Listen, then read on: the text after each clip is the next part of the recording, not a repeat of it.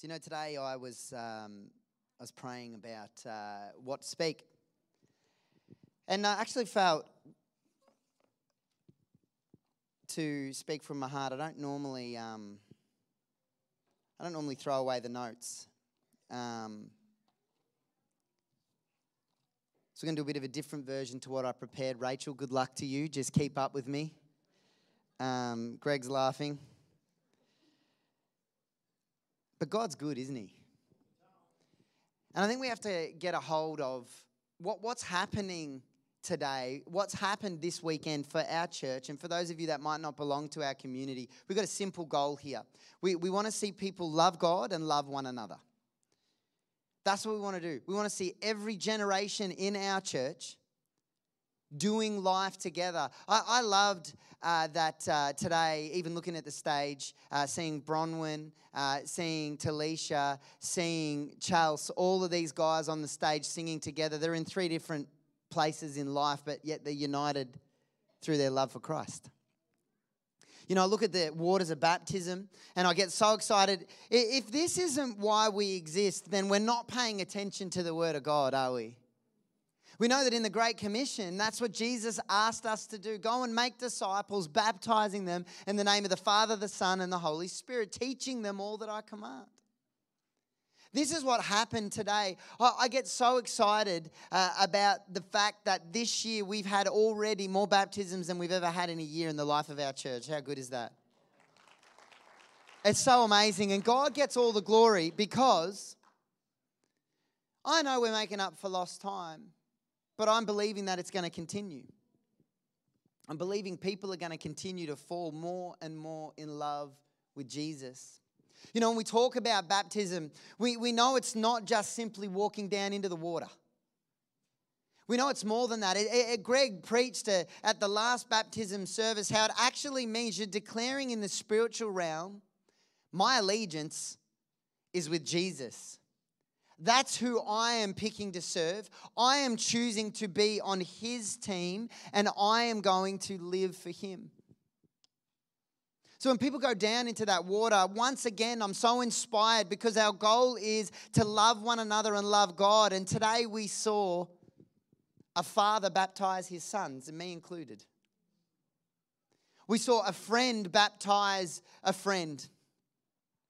We saw parents look at their children. We saw children look at their parents being baptized. That's what we saw today. Generations coming together to focus on loving Jesus and growing closer to him. That's what it's all about. I look at the scripture when I think of Philippians 1:21 when Paul is writing, "For me to live is Christ. And to die is gain." In the New Living Translation, I love the paraphrase or the difference that they choose. So, for me to live, if I'm living for Jesus. And to die is even better. Because what he's saying is, while we've got air in our lungs, while we have air breathing in and out, let's use it to honor Jesus. And one day when that air stops coming in, it's even better. Why? Because we're in his glory. We're before the fullness of Jesus in heaven. For me to live is Christ, and to die is gain. And as I looked at our community today with visitors and family and friends and those that constantly come here and are a part of this, I was really stirred in my spirit to focus in on that we all play a role. We all play a role, whether it's in encouraging somebody, whether it's in personally discipling somebody, whether it is for praying for somebody who's unwell, dropping off a meal. We all play a role in someone's journey. There are people that got baptized today that didn't get saved here in regards to responding to the gospel and inviting Jesus to be their Lord and Savior. But as part of their journey, they were baptized here. But there are people that were saved in this house that also got baptized today. You see, there are different journeys that people go on, but eventually they'll come together under the plan of God. And if God has brought you into their life for a season, you get to walk with them. What an honor, what a privilege it is to be sitting next to who you're sitting next to today. You know, whether they are one you're trying to sit next to more often, maybe this section. Or maybe like my family, getting as far apart as you possibly can. 2 digs. Stop counting, Dan. We come together and everybody plays a role. You know, when I begin to think about our church and our community and the health that we have post a scenario and a season where a lot of churches and a lot of communities become further and further apart, it seems to be that we've come back with a greater desire to love one another. It's been incredible to see the hosting team with new people coming in and communities coming back. The coffee team, has anybody noticed they have been on a recruitment drive lately? If you buy a coffee, you get asked if you want to serve in the coffee ministry. So if you don't want to, just get someone else to buy it for you and you'll be sweet. But the whole thing that's unfolding, that's blessing me, is we're realizing that as a community we come together. It's not about coffee, it's about encouraging people to stay behind afterwards where they connect. It's not about just babysitting the army of children that went upstairs today, but rather seeing them encounter the love of Jesus and have it their entire life grow. So there are different people playing different roles. You may not be up there serving in the kids ministry, but maybe you're a grandparent that picks your grandchildren up to bring them to church. You're playing a role. Maybe it's that encouragement that makes that person that's new feel like they can be comfortable and welcome here. You're playing a role. So today I want to quickly look at Acts chapter 8. If you want to turn in your Bibles there. And I want to look at Philip, an example of a guy who is on a journey. And I see some observations there that I hope will help us grow in our personal walk with Jesus as we pursue him together. Because the goal is not simply religion. I don't want to provide religion. I want to be part of a community that desperately wants to encounter the move of the Holy Spirit. I want to be part of a community that desperately wants to love people outside of the walls of this church and see them come to know the love of Jesus. We want to be part of a community that effectively lives for those that are not part of it yet, because in the Great Commission, Jesus said to go and reach them so that one day they could get to this point. I would love that this somehow became a permanent fixture of what we needed to do. Because the structure of a Sunday I don't hold to. But the principles of loving one another, encountering the Holy Spirit, learning from his word, seeing people saved, encountering the Holy Spirit baptized is what we want to be a part of. That's what we need to hold to as a community. So in Acts chapter 8, I love the book of Acts. The scenario that has gone down in the previous chapters is that we know the Holy Spirit has come. In Acts chapter 1 verse 8, we love that in the movements that we connect with, that the Holy Spirit has moved upon the believers. They've been filled with the Holy Spirit. They've spoken in tongues. And there's been beautiful things that have happened. But now as we're getting closer to chapter 8, the church has been persecuted and scattered. And the scattering was a positive thing, because what happened is it moved everybody onto mission. Everybody is now from being held in Jerusalem to now being spread out across the world, because we know in Acts 1:8 it said that when the Holy Spirit comes upon you, you'll receive power to be my witnesses in Jerusalem, Judea, Samaria, and to the ends of the earth. So what happens in chapter 8 with the scattering of the believers is they are being sent out into the world. And Philip is a guy that we're going to focus in on. Philip has a God encounter with a very influential African person, a eunuch. He sees him baptized. But out of that, I think there are things that we can take a hold of today to help us as we try to love one another better, as we try to live for Jesus in a way that makes him proud, in a way that sees us growing closer and more mature as believers. So let's go to chapter 8, I'll just flick to it in my Bible. I know where it is, I promise I'm getting there. All right, chapter 8.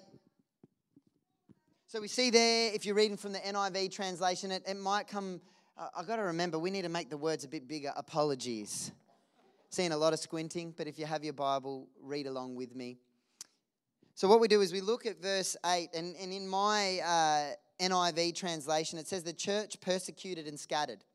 So we're going to read just a few verses from there, and then we're going to jump down to the story where Philip encounters the eunuch. But it says this: on that day, a great persecution broke out against the church in Jerusalem, and all except the apostles were scattered throughout Judea and Samaria.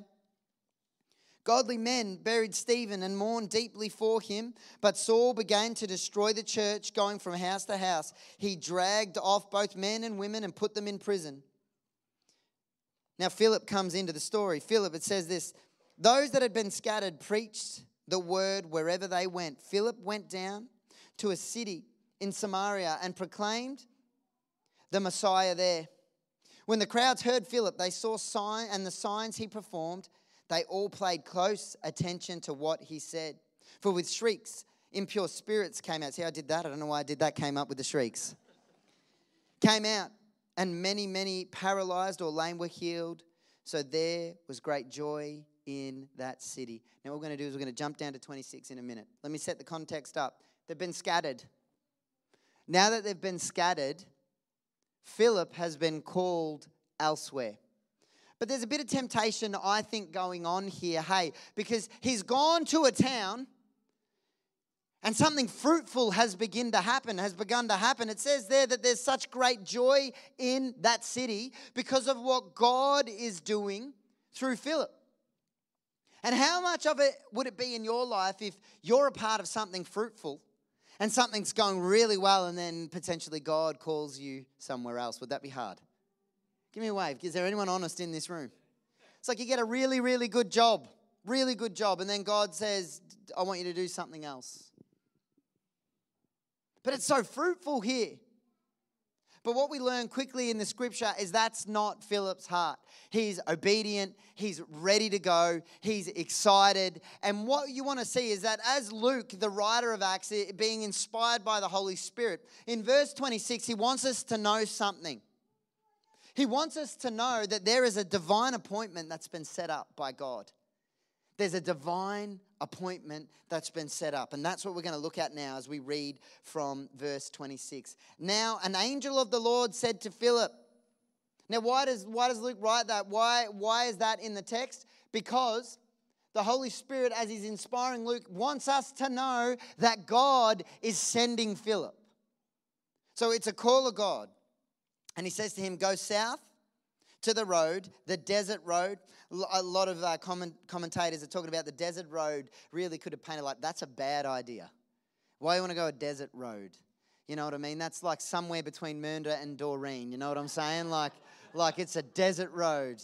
Or should I go past Doreen, maybe somewhere between Doreen, Whittlesea, or Whittlesea, Kinglake, or anywhere that works for the picture in your head. And what's happening is he's on that journey. So it says, go down from Jerusalem to Gaza. So in verse 27, so he started out. God has said something, and Philip has instantly got on mission.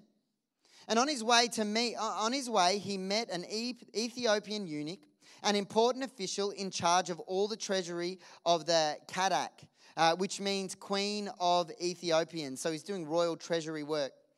The man had gone to Jerusalem to worship. That's a whole other thing about an African worshipping in Jerusalem in that stage. We won't go there. And on his way, he was sitting in his chariot reading the book of Isaiah the prophet. The Spirit told Philip, go to that chariot and stay near it. So Philip ran up to the chariot and heard a man reading from Isaiah the prophet. Do you understand what you are reading? Philip asked. How can I, he said, unless someone explains it to me? Has anybody ever read the Bible and felt that themselves? Felt that I'm up here, hallelujah. And he says, unless somebody explains it to me. So he invited Philip in to come up and sit with him. This is the passage of scripture the eunuch was reading. He was led like a sheep to the slaughter. As a lamb before its shearer is silent, so he did not open his mouth. In his humiliation, he was deprived of justice. Who can speak of this descendants? For his life was taken from the earth. The eunuch asked Philip, tell me, please, who is the prophet talking about, himself or someone else? Then Philip began with that very passage of scripture and told him the good news about Jesus. As they traveled along the road, they came to some water, and the eunuch said, look, here's water. What can stand in the way of me being baptized? And he gave orders to stop the chariot. Then both Philip and the eunuch went down into the water like what we saw today, and Philip baptized him. When they came up out of the water, the Spirit of the Lord suddenly took Philip away, and the eunuch did not see him again, but went on his way rejoicing. Father, we thank you. I thank you for your word. Father, speak to us, I pray. In Jesus' name, amen. So I was thinking about this, and as I pondered and I looked at Philip, and like I set up the context before of that, he's doing something fruitful. But there is a God moment that's about to unfold. Like if we think about this, Philip's been in Jerusalem. He's now gone to a fruitful ministry in Samaria. And now God says, go down a certain road, knowing he was going to meet somebody influential from an African nation. So the miracle that's unfolding because of his obedience is that when the Holy Spirit had come upon him, he was in Jerusalem, and now he's ended up in Samaria, and now he's getting an opportunity to see somebody who is of influence take the gospel to the ends of the earth, starting with Africa. Isn't that an incredible moment that's happening? But when God called him to go down a certain road with a specific instruction, I love that it says in the scripture at the start of verse 7, so he started out. I've been pondering the best way to articulate this thought, and the best way that I could come up with is simply that obedience is better activated than contemplated. If you think about it, is it really obedience? You know, I remember, I'm picking on my family, but they're here today. I remember when myself and my big brother were young, and Mum would go to work or Dad would go to work, and they'd say, hey, make sure the dishes are done before you get home. Has any child ever had that in their life before? And what would happen is we'd have a wonderful day together. He's my brother. He's my best mate. And we'd be doing life, and then all of a sudden we'd hear a car pull into the driveway with no dishes done. So you'd run and you'd panic like you were in process getting it done. Now, let me bring that back into obedience is better activated than contemplated. If Mum had to come in and said, why didn't you do the dishes? And I said to her, well, I was thinking about it. I was praying for the right season. I don't know whether I feel called to dishes. So I'm going to let it settle for a little while so that there's clarity. Obedience works better when it's activated. Hey, I need you to go down a desert road. A road that's between here and Gaza, a place that not many people will understand, but I'm calling you because there is a significant divine appointment. And what do we learn from Philip? When God told him, it says, so he went. Can we be people? I'm gonna set a culture in our community right now. I would prefer things flop and you have a try than not do anything and contemplate ourselves and our way to nothing. I want to see the world change for Jesus. It means that we may need to activate our obedience. Can we be praying for Hope Tour Queensland? This is an example within our church. And I'll tell you why. They are on the cusp of having enough schools for us to do the tour there. It's about a month away. But you know what I've done in faith? I've booked the acts. We've set the program.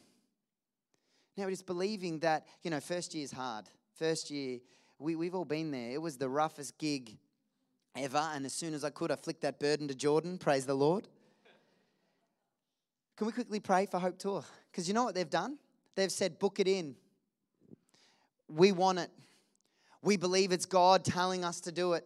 We don't know how it's going to unfold, but we're going to activate our obedience instead of thinking about, well, here's all the things we don't have, but rather they're taking a step of faith.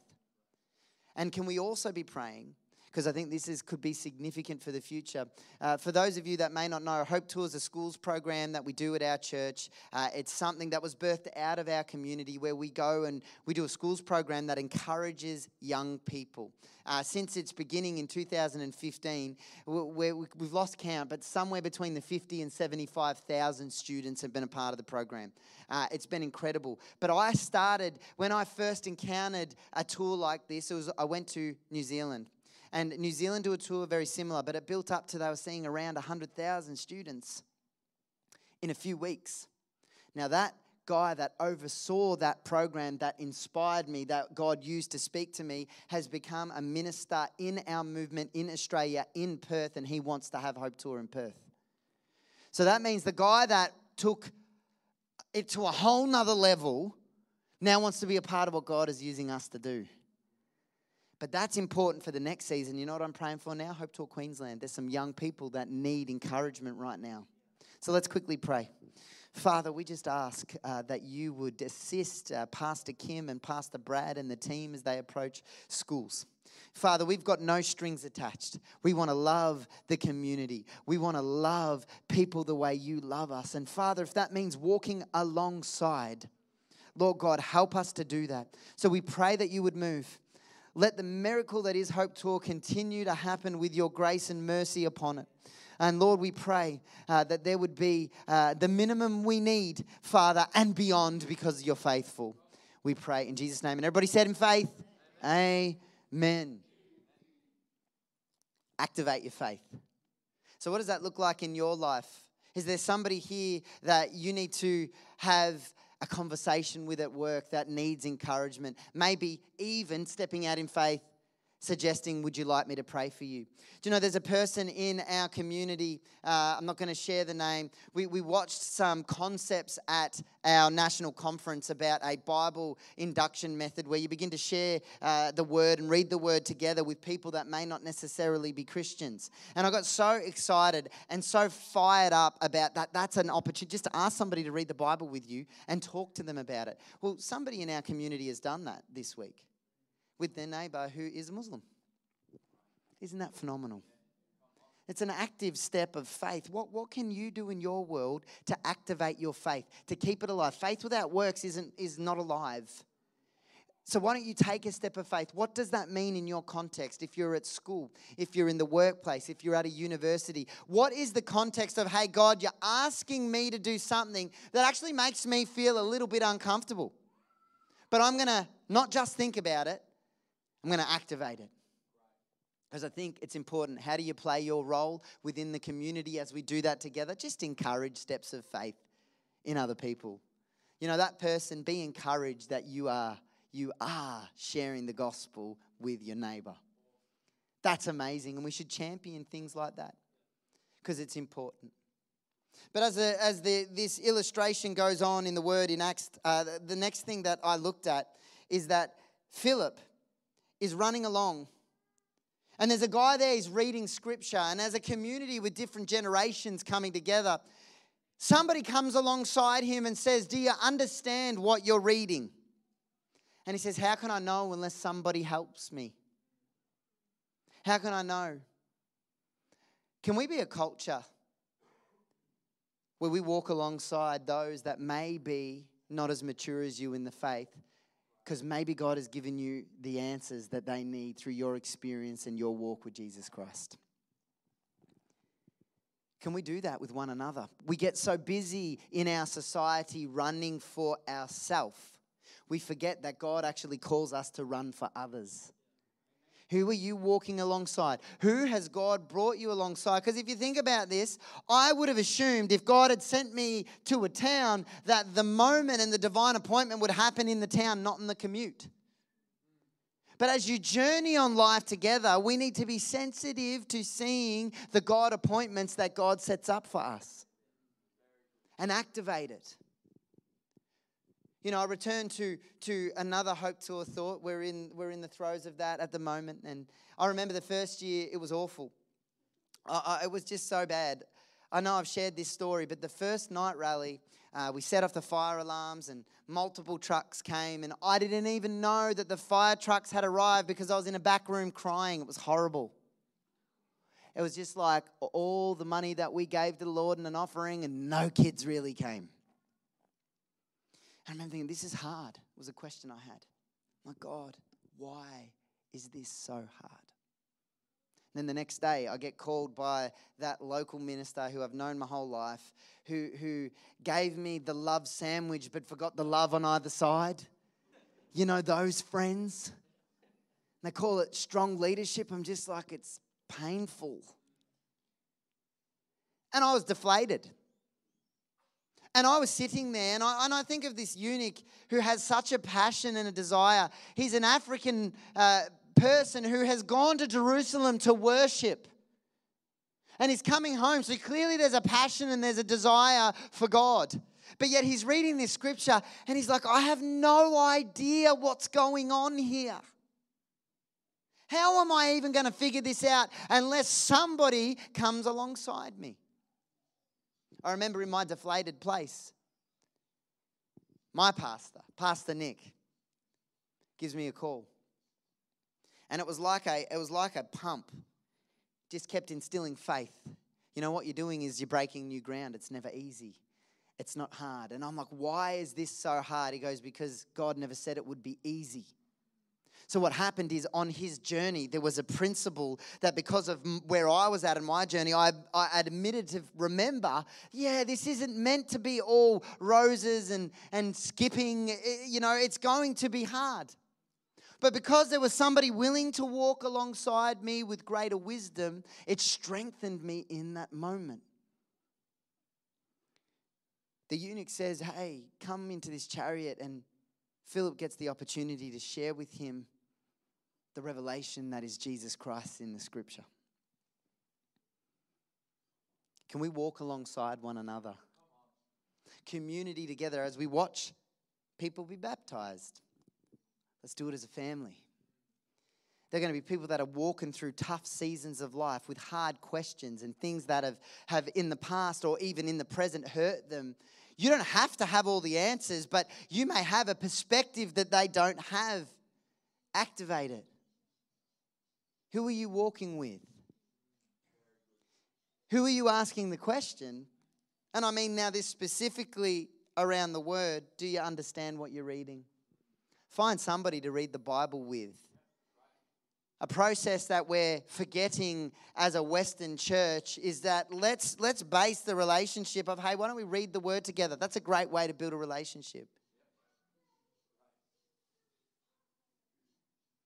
And then in closing, and Teagues might get you to join me. I won't hold us up.